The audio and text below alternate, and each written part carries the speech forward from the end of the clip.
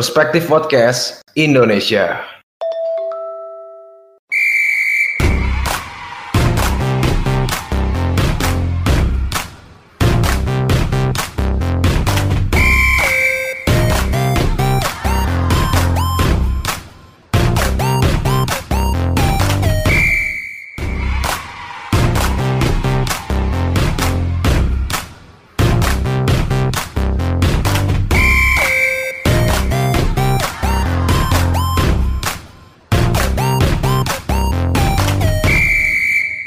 Assalamualaikum warahmatullahi wabarakatuh. Kembali lagi bersama kami Perspektif Football Podcast.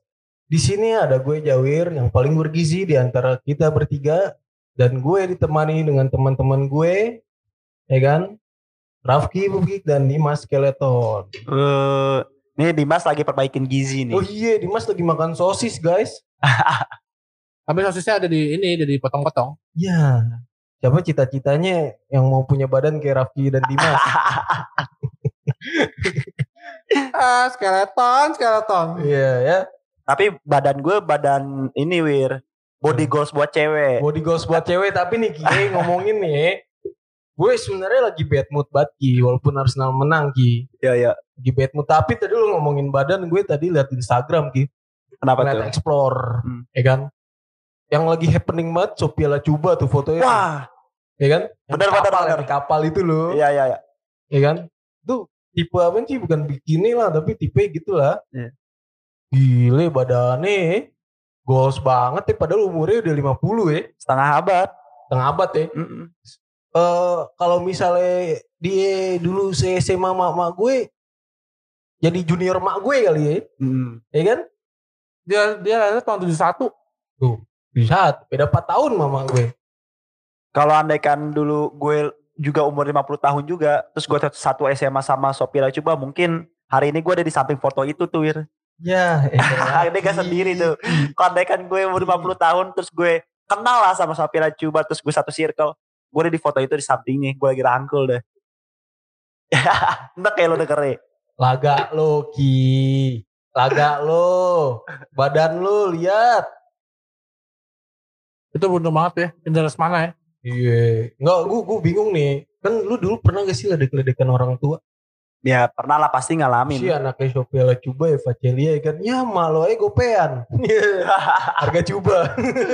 Gak apa-apa, paling ini balasnya gitu, gak apa-apa. Mau gue cakep. Mau gue cakep daripada malu. Iya. Baliknya kayak gitu kan. Mbak biasa. Iya. Tapi gue yakin sih kalau andaikan siapa nama anaknya Sophia Lachuba tadi? Eva Celia. Misalkan ada Eva Celia jalan bareng bersama Sophia Lachuba di satu momen, pasti orang banyak yang ngira itu adek kakak. Kalau dia nggak tahu kalau itu Sophia Lachuba artis ya, Iya. pasti kan nih adek kakak nih lagi jalan bareng. Itu kan Sophia Lachuba. Gue agak ngikutin nih Eva Celia-nya. Eva Celia itu lahir tahun 92. Iya, berarti umur udah 29 tahun ini. 29. Tapi masih kayak 20 loh. Berarti kan Eva Sophia Celia Lachuba juga. kan ini kan ngelahirin si Eva kan umur 21. Iya. Sekarang ada lagi anaknya Eva Celia kan jadinya anaknya Sophia Lachuba. Cakep juga namanya Manuela Villarreal. Oh. Cakep tuh boleh. Dilatih sama ini. Emery. Oh. Itu pasti Sophia Lachuba ketika lagi menamain ada Villarreal, dia dulu lagi suka-sukanya kali ya sama Giuseppe Rossi ya. Mungkin kayak Riquelme. Marco Senna, Sorin. Sama Riquelme kali ya. Iya, Riquelme. Oke, berarti dia nonton di semifinal Champion 2006. Tapi poin yang bisa kita ambil dari Sophia Lachuba ya, untuk mendapatkan tubuh ideal sampai umur 50 perlu pengorbanannya banyak, hidup sehat yang benar-benar sehat. Dia vegetarian kan kalau nggak salah. Iya, vegetarian tuh makannya steak sapi ya, Pak. Setuju banget gue ya, lu jangan lihat kayak wah Sophia Lachuba bagus, tapi lu lihat pengorbanan dia, usaha dia ya kan. Dia benar-benar menjaga banget pola makannya, gizinya ya sampai Benar. hasilnya ya mendapatkan tubuh yang ideal. Kalau di sepak bola kita lihat Cristiano Ronaldo dia ketat. Ya. Nah permasalahannya gini, kenapa orang banyak yang menyoroti Sophia Lachuba, karena Sophia Lachuba ini kan dia kan nggak pernah menjadi atlet, dia nggak pernah jadi gitu kan. Maksudnya kita ambil contoh dunia atlet sepak bola deh. R9 misalnya Ronaldo El Fenomeno. Dia dulu ketika lagi main bola badannya bagus, tapi ketika udah selesai main bola, ketika udah pensiun badannya malah nggak teratur kan. mungkin ya gini sih Ki ya, kalau misalnya untuk pemain bola itu tuntutan ya Ki, tuntutan kerjaan lu ya kan. Kalau misalnya istilahnya Piala coba kan entertain sebagai model pun nggak ada kata pensiun kan, asal dia menjaga badannya itu ya kan. Betul, maksud gue poinnya di sini adalah terkadang ketika kita ngeliat sebuah atlet atau enggak apa yang badannya bagus, namun penilaiannya ya ketika dia udah pensiun apakah dia masih aware dengan pola makan dan pola latihannya kan ya, itu setuju. Yang sebenarnya digarisbawahin. Kalau CR mah bisa sampai sekarang fit juga kan karena juga jago di ranjang juga dia. Oh gila. 5 bos nanti. Kolok tahu-tahuan aja ya kalau soal ranjang-ranjangan ya. Kastaruka, Costa Curta. Itu Georgina Rodriguez kan itu cuma beda. Dia seumuran kita loh, Georgina Rodriguez. Anjing gak percaya gue. Sih anjing gue percaya. Dia 95 lahirnya. Oh 95. Ya sebaya dong hitungannya, bener gak sih sebaya dong? Ya 97, 98 nama lu ya sebaya lah. 26 tahun ya. Oh iya sebaya lah. Kalau misalkan ketemu masih bisa ngomong lalo-lalo lah. Iya sih. 013 berarti dia pas SMA tuh. Iya benar-benar 013 benar. Bisa ngobrol lah ya. Iya. Udah ada 9-10 tahun lah Ronaldo. Itu gila jago banget kan. Si Georgina maksud gue treat Ronaldonya untuk bisa fit sampai umur 35 sampai 36 tahun gitu loh. Tapi untuk temen-temen kalau misalnya yang ngelihat terutama untuk kaum hawa yang ngeliat bodinya Sofia Lachuba terus ngeliat body sendiri kok gue gini, gak usah minder Ki karena itu pilihan lo masing-masing. Iya benar. Contoh ada pemain bola yang gak mau menyanyiakan hidupnya seperti Hazard, makanya dia suka makan pizza, suka makan burger. Dia tuh gak mau nyanyiin hidupnya cuman karena tuntutan pekerjaan. Tapi tetap dia bisa jadi pemain top di Real Madrid dengan harga 100 juta, bener Ki? Betul. Walaupun ya mainnya gendong bola lagi ya. Iya, belum menunjukkan performa terbaik, tapi dia kan pas di Chelsea ngacak-ngacak Hostel nih. Ya jangan ngitung yang di Chelsea dong. Ngacak-ngacak di Madrid. Dia kan Madrid kan udah ugal-ugalan di Madrid. Iya sih. Di Chelsea enggak seugal-ugalan di Lille kan, yang waktu itu di Lille dia sempat mabok-mabokan terus cetak hat-trick. Sakit tuh.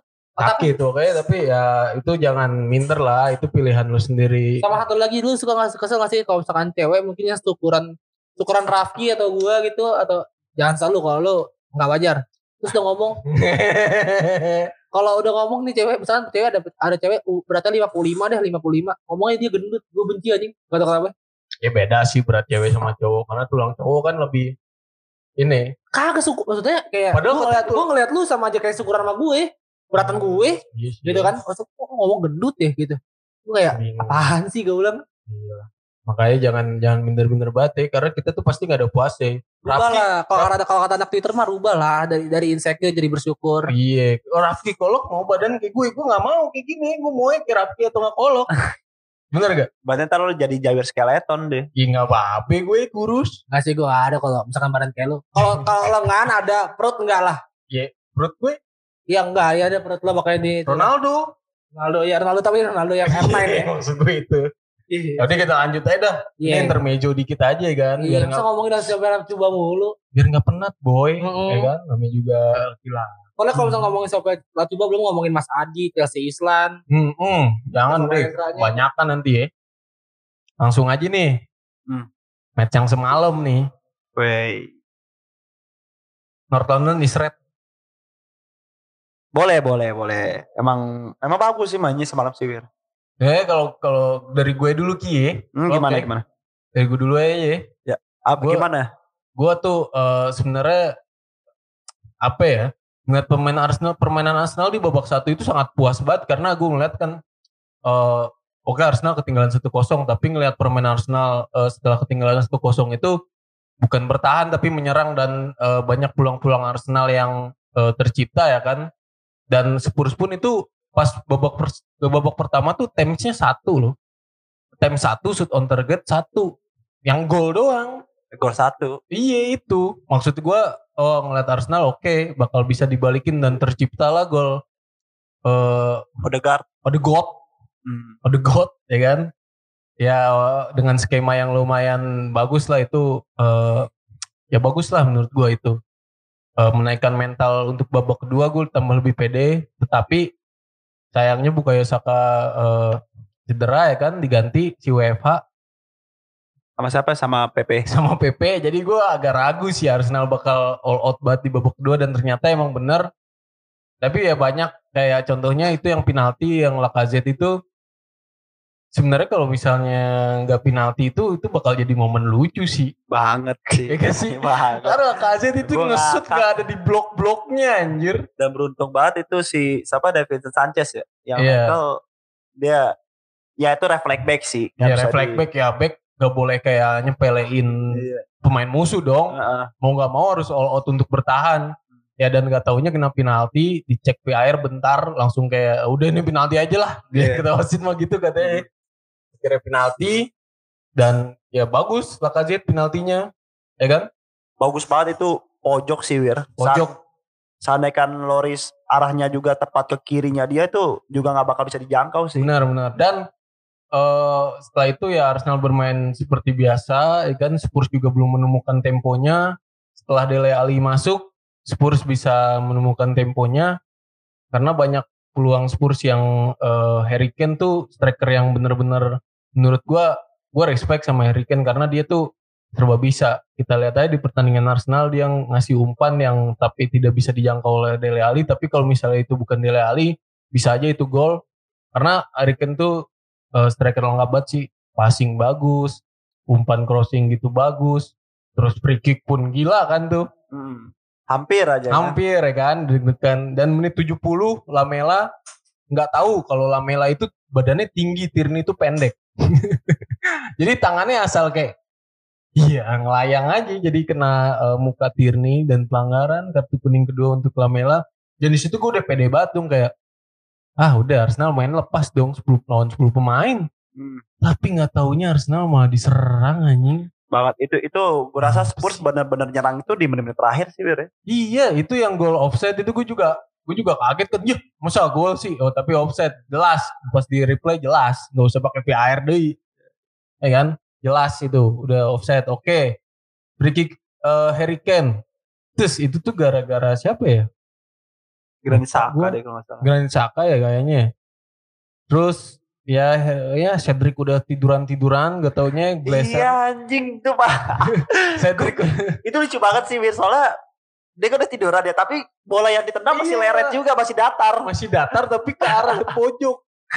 Ya menurut gue di situ possession Leno-nya itu kurang sih menurut gue. Enggak, karena ya wajar bukannya kurang Wir karena ketika lu lagi di posisi free kick itu pasti kiper pikiran pertama dia ke tiang jauh bukan ke tiang dekatnya dia. Iya tahu, gue tahu. Langkah pertama dia pasti ke tiang jauhnya dulu dan ketika bolanya Denny ya kaget ya. Kalau gue ngeliat replay Leno mati langkah karena Leno bergerak ke kanan dulu dan ke kiri dan itu udah kalau misalnya itu bener-bener masuk ke gawang itu nggak akan bisa dihalau Leno dan abis tiang itu belum berhenti penyerangan Spurs, ya kan?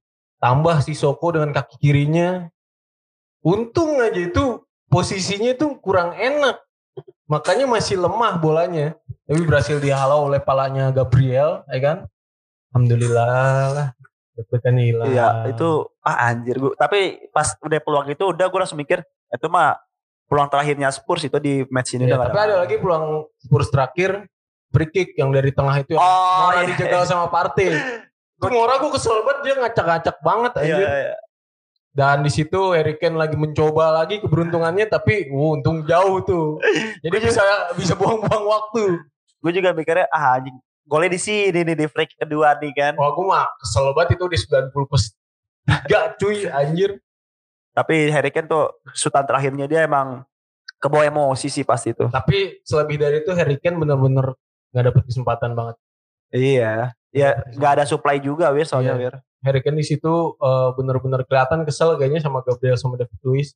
Lu ngeliat sikutan Harry Kane gak sih ke Gabriel yang gak ketahuan wasit? Gangah gue. Gangah ya. Ada di replay itu harusnya pelanggaran itu bener-bener ngikut, gokil lah.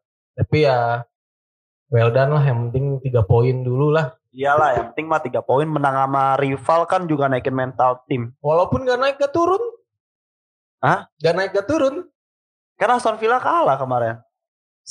Kan Aston Villa golnya lebih banyak Ki banding Arsenal. Terus kalau home away-nya juga Aston Villa kan ngalahin Arsenal 2 kali. Gue lanjut gimana, gue bingung responnya kalau gitu. Takut salah jawab. Gak apa-apa. Gue mah gak baperan orangnya. Yang penting Arsenal mempertahankan diri lah di wilayah timur dah. Benar. Enggak, maksudku gini Bir, biarpun Arsenal emang gak naik peringkat ataupun apa, tapi lu ketika lu lagi di posisi bawah, lu mau di posisi berapapun deh, ketika lu mengalahkan rival utama lu tuh ada rasa kebanggaan di sendiri, terus menaikkan mentalitas lu juga secara gak langsung. Apalagi gua kan, bang gua udah bacot banget tuh. Iya, rival abadi lagi kan hitungannya. Bang gua ngajakin taruhan ya kan. Taruhan gak? Isiin bensin seminggu, tapi sebulan. Gue dengan posisi gue Arsenal bro, lagi kayak gini.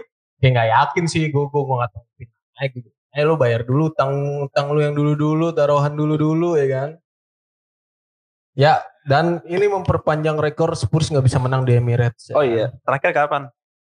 Pak gue mungkin pernah 2007, 2008. ya. Oh era Pochettino juga belum pernah menang dia. Belum dong. Kan kalah tuh 4-2 tuh. Oh iya. Memory aja kalah. Sama pelatih PNJ saya kalah ya Pochettino ya. Iya. Tapi lebih serem dipegang Pochettino gue dibandingkan Mourinho. Iyalah. Serius Serius gue. Jujur gue. Karena kan kalau dipegang Pochettino, counter attack-nya cepet banget dan benar-benar efektif gitu. Jadi gue ngeri-ngeri sedikit lah kalau dipegang sama Pochettino. Dan untungnya Son cedera. Nah iya, dan Lamela, lu lihat gak sih tayang ulangnya yang pas Lamela kartu merah, lihat ekspresi Mourinho gak? Kayak aduh si goblok. Lamela masuk ke ruang ganti pun si Mourinho tuh kayak gak mau nengok, kayak pengen nengok tapi kayak anjing. Gua thanksin tadi dia gol Rabona keren banget. Rabona. Tapi itu gua objektif sih, itu golnya keren. Layak masuk buat di tipikal Lamela gak sih? Lamela kan pernah Rabona juga ke lawan Lyon apa nggak salah. Rabona yang lebih perfect ya waktu lawan Lyon itu karena flashing banget Rabonanya. Itu parah banget itu. Itu udah Rabona, Partey kolong ya kan? Aduh itu benar-benar 2 kali sih malunya. Iya. Dan Leno kurang sih menurut gua. Semalam mainnya masih kurang karena Rabonanya itu hitung pelan tapi pojok sih ya. Ya gak apa-apa lah daripada Almunia. Kalau Almunia di sama David Bentley di shoot dari jauh ke gogolan tuh. Apa? David Bentley itu yang ke Arsenal kalah 4-3. Iya. Itu kalah 4-3. Bodoh banget. Rambut doang dia abu-abuin. Ketawain yang gitu. Ya. Benar. Udah deh, gue udah mengeluarkan pendapat gue tentang match semalam ya. Gue senang lah, pasti dapat 3 poin lumayan ya kan. Arsenal nggak kalah terus sama Big Six lah istilahnya lah. Emang kalah terus? Ya enggak juga kan? Musim kemarin nggak terus Ki. Istilahnya Arsenal tuh nggak pernah menang Big Six musim kemarin. Lawan Spurs aja di Emirates seri 2-2. Oh iya, gol terus kalah. Iya kalah. Itu kan juga karena masih si pelatih PNJ itu. Iya. Terus kalah 2-0. 2-1. 2-1. Terus itu 2-1 itu yang Kolasinac ngoper ke belakang. Si goblok itulah pokoknya. Iya. Itu. Ya, itulah pokoknya ya. Coba tanggapan lu berdua ada gimana? Tapi iya kalau menurut gue sebenarnya kaget sih pas pertama kali starting keluar.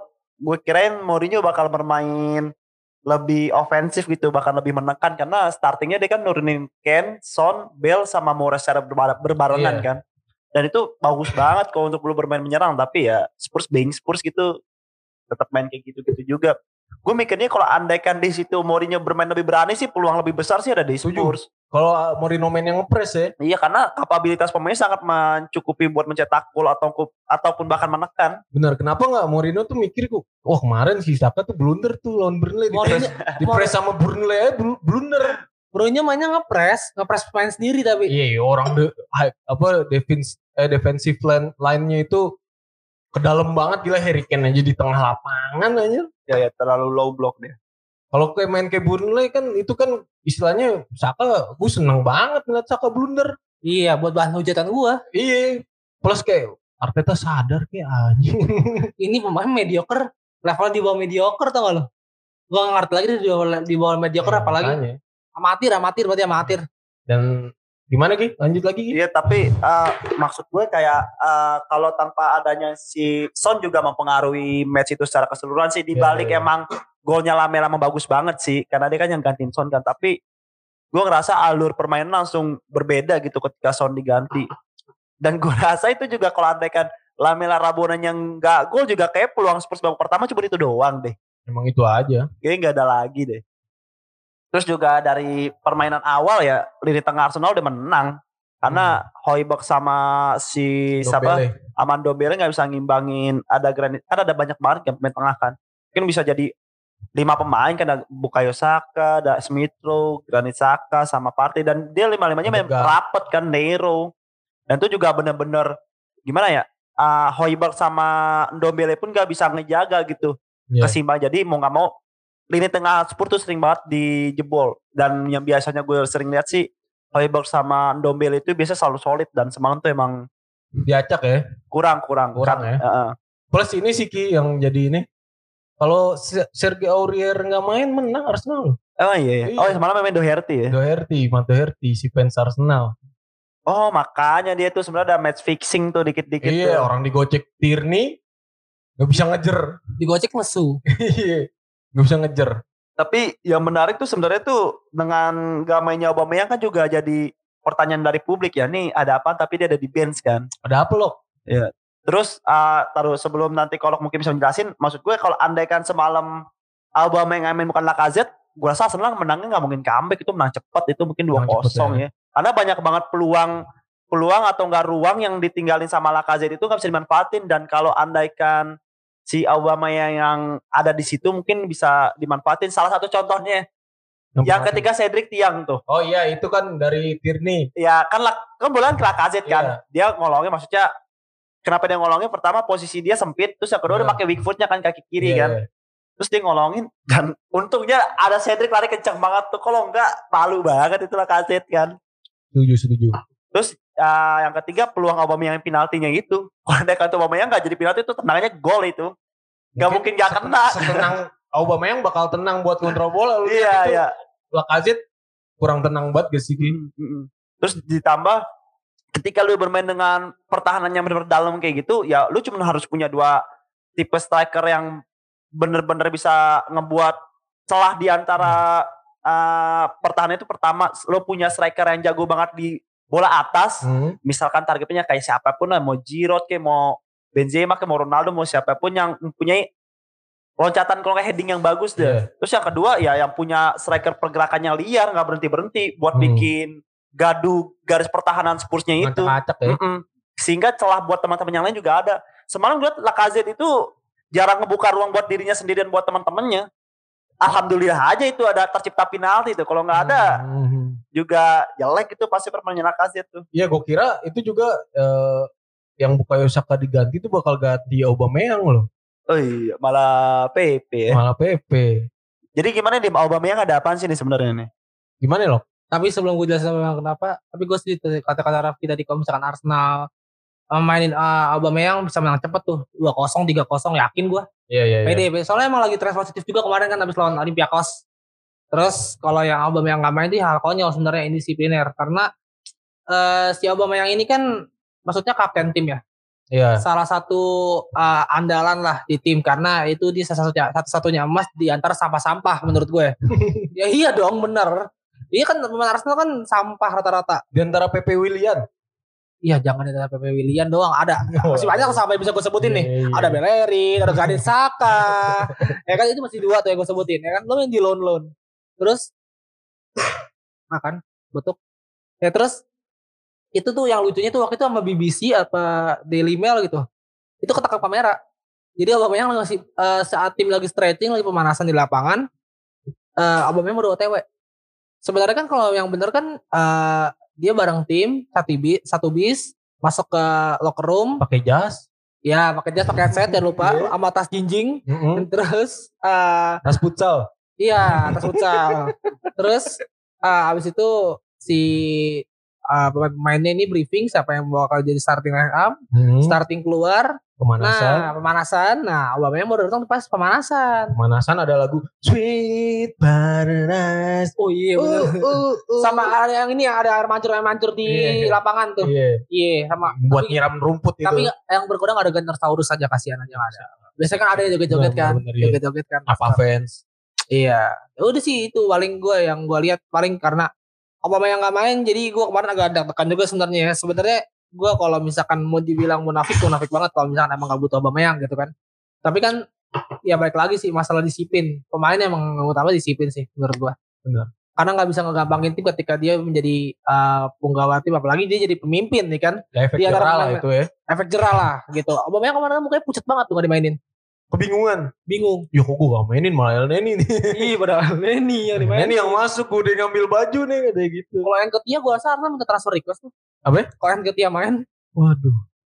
Gue kalah sama yang ketiga gitu ya. Gue kalah sama anak kecil lari doang. Tapi gue seneng sih dari starting. Waktu itu Rafki pernah bilang Rafki suka starting trio itu Ki. Smith-Rowe, Odegaard sama Bukayo ya. Bener-bener. Tapi bedanya di sini Bukayo di posisi kanan, Smith-Rowe ke kiri. Waktu itu kan Smith-Rowe kanan, Bukayo kiri. Oh iya. Ini bagus lah nih trio bocil. Ya bagus, apalagi permainan Smith-Rowe juga lumayan ya. Ada peluang emas dia nge-shoot. Sayangnya kena tiang tuh. Iya benar itu. Itu bagus banget shootannya itu. Gila, tapi sayangnya stamina dia kurang. Kalau dari segi Spurs gimana nih? Ada tanggapan nggak? Spurs ya itu dia. Mungkin karena digantinya Son sama Lamela, jadi peran Harry Kane tuh kurang kelihatan. Kan ketika Harry Kane minta bola terlalu dalam kan, sampai setengah lapangan. Ketika dia udah ngontrol tuh bola dan dia menahan bola, biasanya Son kan yang lari kan. Ya, hibrid ya. Dan di saat itu Harry Kane lupa kalau Gareth Bale tuh udah gak sempat dulu. Jadi ya gak bisa dimanfaatin. Mau manfaatin Lucas Moura, tapi Lucas Moura masih di belakang. Dan ya emang agak kebingungan sih Harry Kane tanpa Son sih. Dan mungkin bisa jadi kalau kemarin itu Son yang gak cedera, yang umpan Harry Kane terakhir tuh yang ke Dele Alli itu bisa disundul tuh sama Son tuh. Nambah lagi rekornya berarti. Ya bisa jadi, tapi ya udahlah. Dia udah cerita, tapi belum di-announce ya cederanya berapa lama ya. Iya belum. Mudah-mudahan cepet dah, karena sayang juga, maksudnya Son itu juga bagus kan di Spurs. Untuk fans Spurs ya berdoa aja lah kalau mau masuk 4 besar. Oke, cukup aja ya buat North London Derby. Ada komen lagi kan nih bos? Nggak ada sih, udah. Nggak ada ya bos ya. Langsung aja kita naik Play Emirates ya kan. Dari Arsenal gratis nih sponsorin Perspektif Football buat terbang ke Itali. Tiket buat kita bertiga. Nonton Inter lawan mana itu? Torino, Simon Jaja. Benar. Betul. Simon Jaja ya. Ya. Nah, ini tuh menang nih Inter nih Ki, memantaskan diri. Iya, betul. Untuk meraih Scudetto. Kan? Gol dari duo membawa Inter meraih kemenangan sempurna. Gimana nih Ki? Menurut lo nih Ki? Ya, Inter sama kemenangan non Torino semalam tuh dia ada 6 kali menang beruntun di Serie A. Oke, padahal di tandang ya semalam ya. Apa? Tandang semalam ya. Tandang. Tapi yang jadi persoalan ini di 3 pertandingan terakhirnya Inter ini, mereka ini bermain gak cukup baik Seperti pas mereka mengalahkan Parma 1-2, Atalanta 1-0, sama semalam ngalahin Torino 1-0. 2-1. 1-2. Maksud gue permainannya adalah mereka benar-benar menurun setelah pasca mereka ngalahin Lazio tuh 3-1 sampai 3-0 gitu. Dari itu menurut gue setelah menang Lazio itu agak turun. Maksudnya poin bagus, ada poin plus ada poin minusnya sih. Poin plusnya adalah ketika lu main jelek pun tapi lu masih bisa menang. Itu poin. Namun poin jeleknya ketika lu main gini-gini doang, terus timingnya lu bakal kepleset kalau lu nggak perlu perbaikin. Benar, kalau kepleset wah bahaya sih. Benar. Yang gue catatin sih ini sih paling ya, ketika andaikan Lukaku selalu udah dipegang sama defender yang kuat, ketika lagi nahan badan tuh, ketika Lukaku lagi hold up ball dan dia nemu defender yang kuat dan dijagain sama 2 orang, aliran serangan Inter tuh benar-benar buntu dan akan ngalirin cepet-cepet ke sayap tuh, biasanya ke Achraf Hakimi tuh. Dan itu menurut gue yang menjadi salah satu faktor. Terus yang kedua adalah terkadang gelandang Inter tuh bagus banget, kayak Brozovic, Barella gitu-gitu bagus mainnya. Namun kreativitas di lini tengah mereka tuh sangat amat tergantungan sama Christian Eriksen. Tapi nggak main Ki. Iya, Eriksen memang waktu masuk babak kedua. Sering-sering rotasi dah. Dia sempat di 3 sebelum lawan Lazio tuh dia juga sempat starting line up mulu tuh. Terus sekarang dia udah 2 match terakhir main dari bench. Namun perbedaannya adalah ketika Eriksen tidak bermain, ketika Eriksen bermain, Lukaku gak terlalu banyak megang bola. Jadi dia ketika dinahan bola langsung passing ke Eriksen akan memecahkan permasalahannya di depan dah. Oke. Kasarnya kayak gitu. Jadi badan aja Lukaku. Iya, Lukaku cuma jadi pemantul untuk bola ke Eriksen atau enggak ke Lautaro. Giroud banget berarti. Iya, namun ketika Eriksen ini gak bermain, Brozovic sama Barella dan juga mungkin kan Gagliardini kayaknya men. Kalau yang biasa ngisi posisi dia ya ada Arturo Vidal gitu-gitu. Mereka terlalu dalam gitu posisinya. Gak bisa agak terlalu depan dan juga mungkin bisa jadi instruksi dari Conte juga yang bikin karena kayak Brozovic, Barella atau enggak Gagliardini tidak bisa bermain lebih depan. Iya, bermain lebih ofensif, bermain lebih ke depan. Jadi mereka lebih banyak menahan diri di lini tengahnya untuk jaga keseimbangan. Kalau seandainya bola hilang, mereka langsung cepat-cepat bisa ngambil. Berarti lebih ngandelin, kalau Inter ini lebih ngandelin Lukaku, Lautaro, Perisic sama Achraf Hakimi. Iya, karena ketika itu mereka deadlock ya, udah bola diarahin ke samping. Ntar mau di crossing, mau dibalikin ya, itu urusan lain. Namun yang juga perlu disorotin ya, emang Brozovic sama Barella ini gue suka banget sih sama cara mainnya sih Wir. Gila tuh dia ketika lagi transisi menyerang ke bertahan dia udah siap di posisinya. Begitu juga sebaliknya ketika dia lagi bertahan ke menyerang dia juga udah siap di posisinya dan dia tahu dia harus ngapain gitu. Namun kan permasalahannya Inter ini dia kan gak bermain position kan, dia bermain direct, dia bermain counter attack kan. Ketika sama aja kayak Manchester United permasalahannya, ketika lu nemu tim yang bermain dengan bertahan dan dengan pertahanan garis yang benar-benar dalam, ya lu bongkarnya bakalan susah. Karena lu terbiasa bermain dengan direct, lu terbiasa bermain dengan counter attack. Gitu sih paling yang untuk Inter semalam. Namun itu Lautaro Martinez sundulannya bagus sih. Asisnya Sanchez juga bagus. Iya, Alexis Sanchez di situ dia ngasih asis, dia bikin penalti juga loh itu. Iya. Dia bikin penalti. Lumayan sih si Sanchez. Bukannya awal-awal ya Lukaku ya penaltinya. Iya. Maksudnya yang bikin penaltinya itu Sanchez. Emang iya Ki? Yang bikin penaltinya dia dilanggar. Keren juga ya. Lumayan Sanchez. Lumayan ya. Karena Sanchez mulai perlahan, biarpun dia juga jarang mendapatkan posisi inti, namun ketika dia main selalu memuaskan gitu. Kalau Sanchez. Tapi Sanchez belum masuk loh Ki. Emang bukan Sanchez ya? Seingat gue Sanchez sih. Eriksen kali. Enggak, Eriksen juga gak main. Nah, baru masuk. Iya baru masuk, gue lupa deh. Pas Lyon. Pokoknya badannya tipe-tipe Sanchez gitu, mungkin Lautaro kali ya. Iya. Atau enggak Gagliardini. Iya mungkin bisa jadi. Ya. Sorry kalau emang bukan Sanchez, gue lupa. Oke. Tapi menurut gue ini poin penting sih Ki. Poin penting banget sih buat Inter. Karena istilahnya ini menjauh dari rivalnya, tetangganya Milan. Karena Milan kalah loh Napoli nih semalam nih. Dia sama Politano. Iya. Golnya Politano. Ya dikit ya kalau soal Milan juga. AC Milan ini kan dia kan jadwalnya kan padat kan. Di sebelumnya dia main sama lawan Manchester United kan di ketika lagi malam Jumat. Hari Minggunya dia kemana lawan Napoli. Ini kan padat kan. Udah padat, musuhnya susah lagi kan. Dan pemain kedalaman skuadnya kurang. Jadinya setuju. Tinggal tunggu, kalau menurut gue nih Wira, tinggal tunggu tanggal mainnya aja nih. Juventus ngegeser AC Milan. Ya karena Juventus masih punya kredit 1 match. Di atas AC Milan. Beda 1 poin dong sama AC Milan. Dan ini bakal menjadi bisa jadi kalau menurut gue nih AC Milan bensinnya udah mulai tiris nih. Kayak bocor nih bensinnya. Bensinnya udah habis ya. Udah mulai tertatih-tatih AC Jadi Milan. Kesusahan nyari pom yang ada premiumnya Ki. Bener. Lu ibarat kata lagi long road nih ya kan, terus tiba-tiba lagi di tengah hutan, ya bensin dulu deh pengen ke AC Milan lagi kayak gini nih. Yang suka ngangkat dirijen bensinnya lagi cedera. Betul. Ibra. Betul. Ya kan? Jadi ya udahlah. Mungkin AC Milan gue rasa 4 besar bisa, tapi untuk runner up kecil kemungkinannya sih. Iya, karena semalam juga Juventus menang dengan perfect hat-tricknya Ronaldo, sundulan kaki kanan kaki kiri. Itu gila ya Ronaldo kaki kirinya ya nendangnya begitu loh Ki.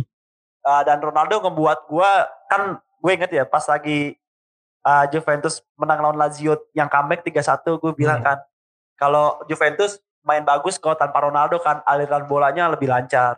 Terbukti ketika dia kalah sama Porto. Gue akuin pun Ronaldo banyak kehilangan bola di situ. Iya. Namun semalam dia nunjukin kualitasnya, dia nunjukin kelasnya kan, apalagi gol yang pakai kaki kirinya kan dibom itu. Gila itu kaget kiper gue jadi kiper kaget orang Ronaldo lagi kayak gak posisi nge-shoot Iya. Dan dibom kencang banget ya, itu emang kelas sih. Kelas ya.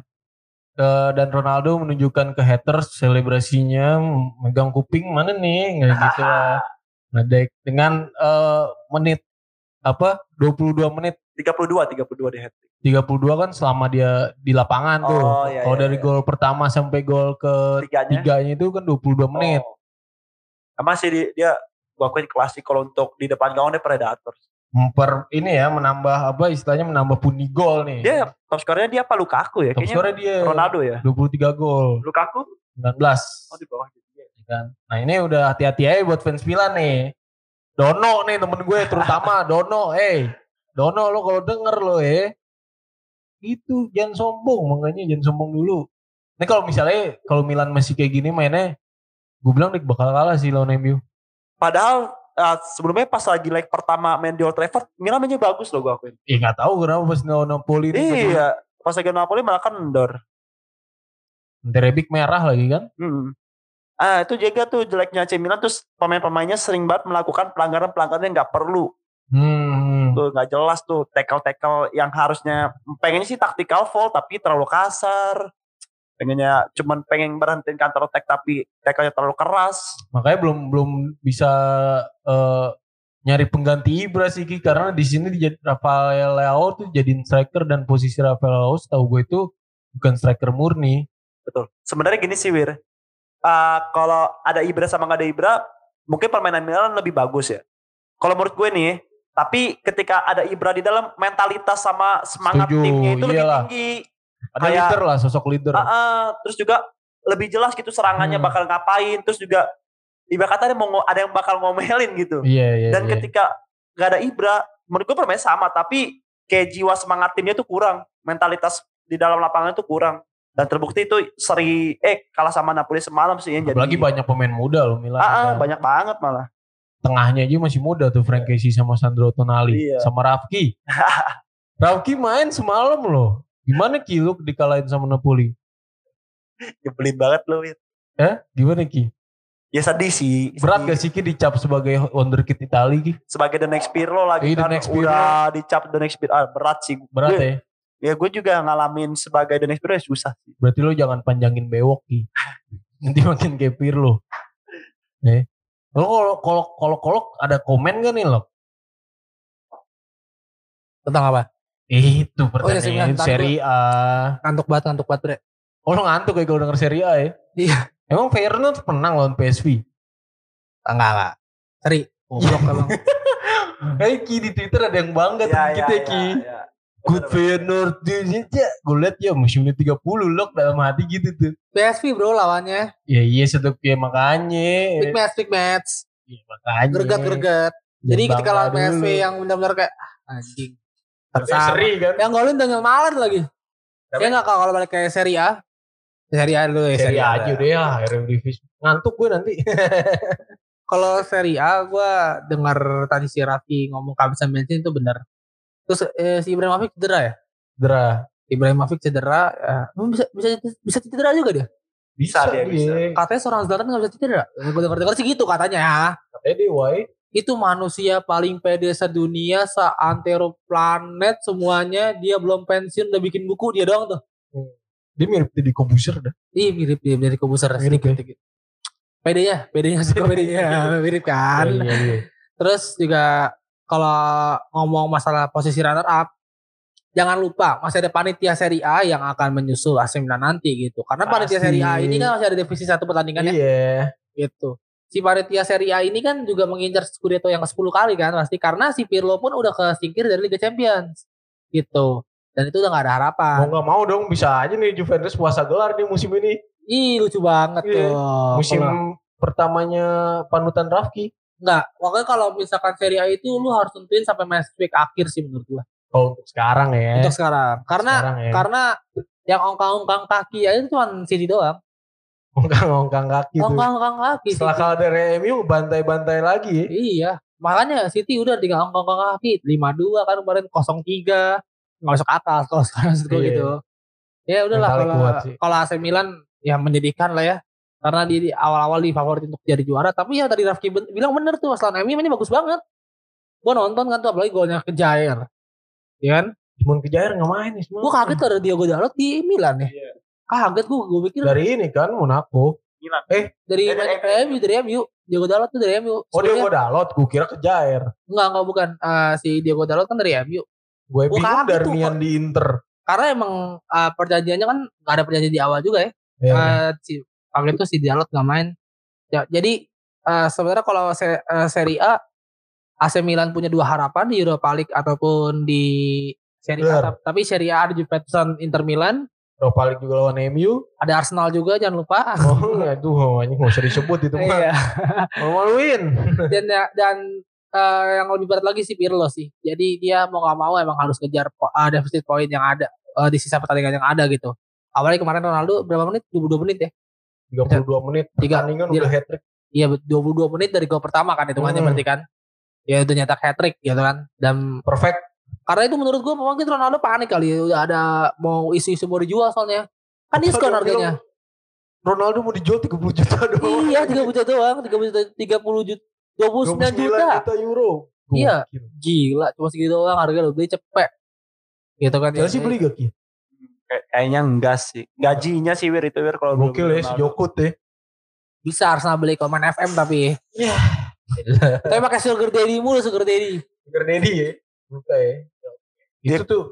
Tapi kalau menurut gue nih nanti ini kenapa gue tadi bisa bilang Juventus yang bisa akan ngegusur Milan karena dia kan udah kegusur sama FC Porto kan Liga Champion kan. Iya. Otomatis dia bakal mati-matian di Serie A. Serie A ini. Itu juga kan keuntungan Inter kenapa dia bisa cukup konsisten di Serie A ya karena dia udah fokus di Serie A doang. Di Eropa dia kan udah gugur kan.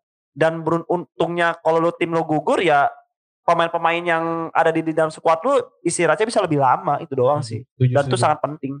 Dan Inter itu bagi Inter Serie A pun lebih penting ya Ki ya. Iyalah. Itu terakhir 10 tahun yang lalu. Iya 2010. 11 tahun yang lalu Wir. Iya 11 lah ya. Kalau Milan 10 tahun yang lalu 2011 tuh terakhir tuh. Iya. Udah habis itu Juve terus. Juve dah 9 kali beruntun. Juve terus ya kan. Ya makanya ya lu masih berharap nih Ki. Bukan Juve yang juara nih Ki. Masih gue feeling gue tapi di ending Inter karena yang tadi gue bilang Wir ada poin positifnya ketika Inter main buruk pun dia masih bisa menang. Artinya mentalitasnya udah ada. Oke. Mentalitas untuk jadi itu di dalam mindset para pemainnya dan juga di dalam mindsetnya Conte, lu mau main gimana pun yang penting lu menang dah. Tuh, yang penting menang dulu dan itu lagi di dalam tubuh Inter nih sekarang ini nih. Satu nih Ki yang gue kredit nih Ki yang gue kira pemain tua tahunnya masih muda banget. Siapa tuh? Bastoni. Oh, Bastoni masih muda dia. Makanya gue kira itu tua. Anak kecil itu. Gue kira udah tua kan, gue liat ya masih 21 tahun. Iya. Tapi dia cukup beruntung karena diduetin dengan istilahnya back-back yang udah berpengalaman seperti Stefan de Vrij, back asal Belanda. Milan Skriniar, ya bukan main di Milan. Iya. Main di Inter. Iya, Inter Milan. AC Milan kan. Ya walaupun ditinggal Diego Godin ya. Ada ngaruhnya juga tinggal Diego Godin juga sebenarnya menurut gue.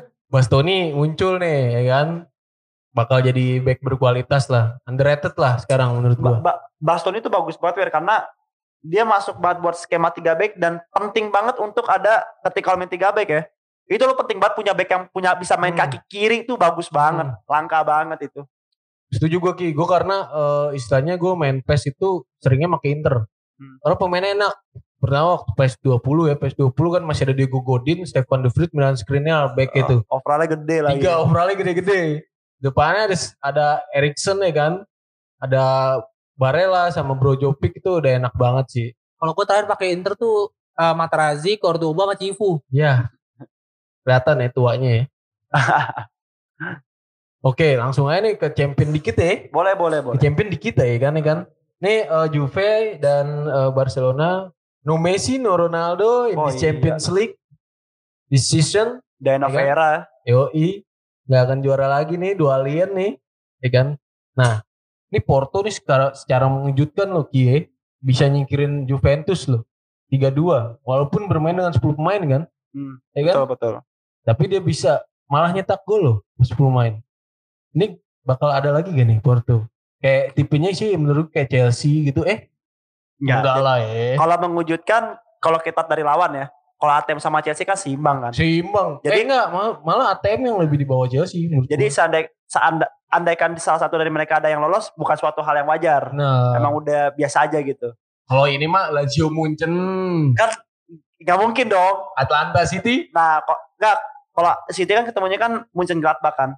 Munchen Gladbach ya. Atlanta ketemu siapa? Madrid. Nah, Atlanta Madrid. kalau menurut gue yang ada kemungkinan seperti Porto ya cuma Atalanta. Atlanta Madrid. Iya, karena kalau buat Mönchengladbach selesai sih lo main di itu 2% kemungkinan Mönchengladbach menang. Kalau Lazio ada persenannya kan nih. Lazio menang Allianz nih. Soalnya kan di kandang pertama aja di main di Olimpico aja dia kalah 4-1 kan. Lu mau nyetak 5 gol di Allianz Stadium. Gimana ya? Kalau menurut gua Atalanta sih yang masih bisa punya peluang sih. Dari permainan sebenarnya Atalanta bisa ngimbangin. Leipzig udah gugur ya? Leipzig kan kalah ya, kalah sama Liverpool. Sebenarnya ya kalau andaikan ketika lagi leg pertama waktu itu pemain Atalanta nggak kena kartu merah, itu gue rasa pemain sih kemarin leg pertama 1-0. Iya, dan menurut gue ini bisa sih. Bisa banget Atalanta untuk bisa kembali mereka, maksudnya mengejutkan ya. Namun bukan tanpa mengurangi rasa hormat ke Madrid. Madrid pun dalam beberapa pertandingan terakhir konsisten, dia menahan imbang ATM. Kemarin juga menang kan 2-1 lawan LC. Walaupun sempat tertinggal. Ini kan artinya kan ada tren positif kan di sini kan. Menurut gue tapi kalau Madrid andaikan kejebolan duluan, wah seru nih. Andaikan yang golin Atalanta 1-0 dulu. Wah, itu pasti bakal seru banget sih. Setuju. Karena mau nggak mau Madrid harus keluar kan nyari gol juga. Di sini Atalanta harus ngunci Benzema sih, terlihat dari 2 pertandingan. Iya benar. Madrid yang golin si Pak Haji lagi. Tergantung, tapi bisa juga Lazio kalau half time 3-0 menang Lazio. Bisa tuh Lazio lolos. Atlanta. Enggak, Lazio aja gua. Lazio Munchen. Gua Lazio. Percaya gua. Soalnya backnya masih Nesta, Peruzzi kipernya juga tuh masih main. Strikernya Signori, ada pemain lainnya udah pokoknya dah. Masih bisa lolos. Panggil ini siapa ya? Dan Feds suruh main. Tapi Munchen juga yang main Roy Makai. Klose panggil. Klose juga panggil ya. Iya. Enggak, tapi ya kalau Liga Champions mah gue tetap ya, kalau misalkan permainan gue lebih suka permainan Chelsea dibandingkan ATM, jelas jauh lah. Tapi kalau materi pemainnya gue ATM sih rata-rata sebenarnya materi pemainnya gitu. Tapi kan kemarin Chelsea menang 1-0 kan di Wanda. Iya. Nah, itu modalnya bagus banget tuh. Yang penting jangan terlena aja karena ATM itu posisi 2 ya? Pas di grup ya? Iya. Posisi pertama soalnya Munchen. Gak bisa diganggu gugat dong. Susah ya? Kan dibantai itu. Iya. Coba lu bayangin tuh, posisi pertamanya Munchen, runner apa Chelsea, bonyok tuh. Nanti ya gue setuju sama Kolo karena nih gue bukan gue mendukung tim Inggris nih. Chelsea harus menang dong lawan ATM, apalagi di Stamford Bridge itu yang nggak ada jembatan. Enggak, soalnya juga sebelum Lampard dipecat juga gue menyetujui itu Thomas Tuchel ke Chelsea. Oke. Karena emang cocok menurut gue, cuman ya udahlah. Werner ya udahlah. Semangatnya aja yang musim depan Werner ya, kamu pasti bisa, gue yakin. Ini gue mau nanya nih ke Rafki. Harapan lo Ki match Atletico lawan Chelsea? Harapan aja. Harapannya apa dulu nih? Werner cetak berapa gol? Apa Werner main berapa lama? Apa aja? Wenger shoot on target berapa?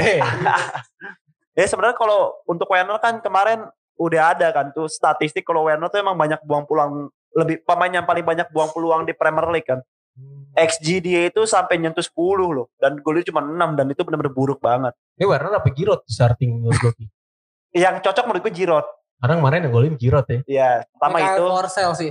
Terus yang kedua, untuk lu yang tadi gue bilang, kayak misalkan nih, andaikan Auba yang main, kan tadi gue bilang untuk memecah di pertahanan yang garis pertahanan benar-benar rendah, lu kan butuh dua tipe striker kan, satu yang bisa terus lari-larian nyari ruang, atau satu yang buat target man. Menurut gue tuh Giroud cocok. Karena Giroud sering banget menarik 2 defender, bahkan menarik lini tengahnya itu, jadi harus nge-marking dia, dan itu bisa menimbulkan satu celah buat sayap-sayapnya. Kalaupun Giroud di marking, dia body balance-nya gede loh. Nah iya, bisa pantulin bola kan, dan bisa terjadi serangan. Lo lihat golnya Pulisic lawan Arsenal final FA. Oh iya, itu kan dari dia kan. Iya. Nah yang Rafki maksud itu, Giroud itu pengennya ditantemin sama Tammy Abraham, seperti Dennis Bergkamp dengan Ongri. Jadi Giroud ini memberkamkan diri, Tammy Abraham mengongrikan diri gitu ya maksudnya. Bener gak sih? Atau Kan ada menurut target gue- man dan pemain yang bergerakan tanpa bola dong, ya kan? Ada SS lah, gitu. Nah itu Rafki butuh itu. Enggak, menurut gue Werner sama Tammy Abraham di merger aja jadi Tammy Werner. Jangan Timo Werner. Jadi Tammy Werner di merger bisa. Kalau Batshuayi juga boleh. Iya, buat cua. Sama tau Kak Raffi kangen Drogba kan? Batshuayi sekarang di Crystal Palace. Iya. Emang gak tahu gue. Gue Iya, kayak Crystal gitu. Palace, Crystal Pokoknya Palace. lu zamannya gue main FIFA 12, wonderkid lah. Tapi gini Wir, yang perlu diperhatiin banget sama Chelsea, terutama Tuchel, dia harus ngeliat perubahan ATM pasca kekalahan dia lawan Chelsea. Ketika dia lagi sebelum lawan Chelsea, dia aktif bermain 3 back kan, 3-5-2. Terus ketika lagi lawan Chelsea, dia main 6-3-1 kan, bertahan total. Dan ketika udah kalah sama Chelsea, dia bermain 4-4-2 lagi nih. Dan itu gua akuin sebenarnya mainnya bagus, tapi emang apes aja lini depannya. Dan ini harus diwaspadai. Bukan apes dong, Chelsea-nya lebih kuat. Enggak, maksudnya abis kalahin Chelsea, ATM main 4-4-2. Next lagi. Setelah pasca itu lawan Madrid yang seri, yang semalam dia juga lawan Getafe 0-0 kan. Dia kan lawan abis lawan Chelsea itu kan kalah lagi tuh, Iya, tapi dia langsung bermain 4-4-2 dan menurut gue 4-4-2-nya ATM itu lebih progresif dibanding 6-3-1. Iya, karena gue ngeri kalau andai kan ATM ternyata anti klimaks gitu. Dia main ngepres dari menit awal, kaget gak lo? Gue sih kaget lah. Gue ngerjain doang kayak gitu dan ini harus diantisipasi sama Tuchel sih. Karena kalau feeling gue Simone bakal keluar. Oke, terakhirnya nih, tadi yang mengejutkan ke Porto, kalau kata Rafki, gue Atalanta ya, kalau lu Lazio. Lazio nih, kalau gue sih Mönchengladbach kalah berapa ya? Aku lupa lagi pertamanya. 2-0 ya? Nah. Ya kalau gue Atlante sih masih masuk akal karena Madrid lawan LC aja sempat ketinggalan. Kan yang bisa kayak Porto kan. Iya. Ya yang menurut gue punya peluangnya cuma Atalanta. Punya peluang Atalanta ya. Dan Atalanta jangan diraguin, kemarin juga musim kemarin dia sampai per 8 ya kan. Sampai menit 90 lagi harus PSG cetak golnya kan. Coba moting. Ya udah, pokoknya ya terakhir dari gue lah, selamat lah buat Ajax juara divisi lagi ya. Oh selamat nih. Ya selamat dah. Kenapa jadi divisi ya? Penutupan jarang ada yang denger juga sih. Iya sih. Gak apa lah. Selamat buat Feyenoord seri lawan PSV.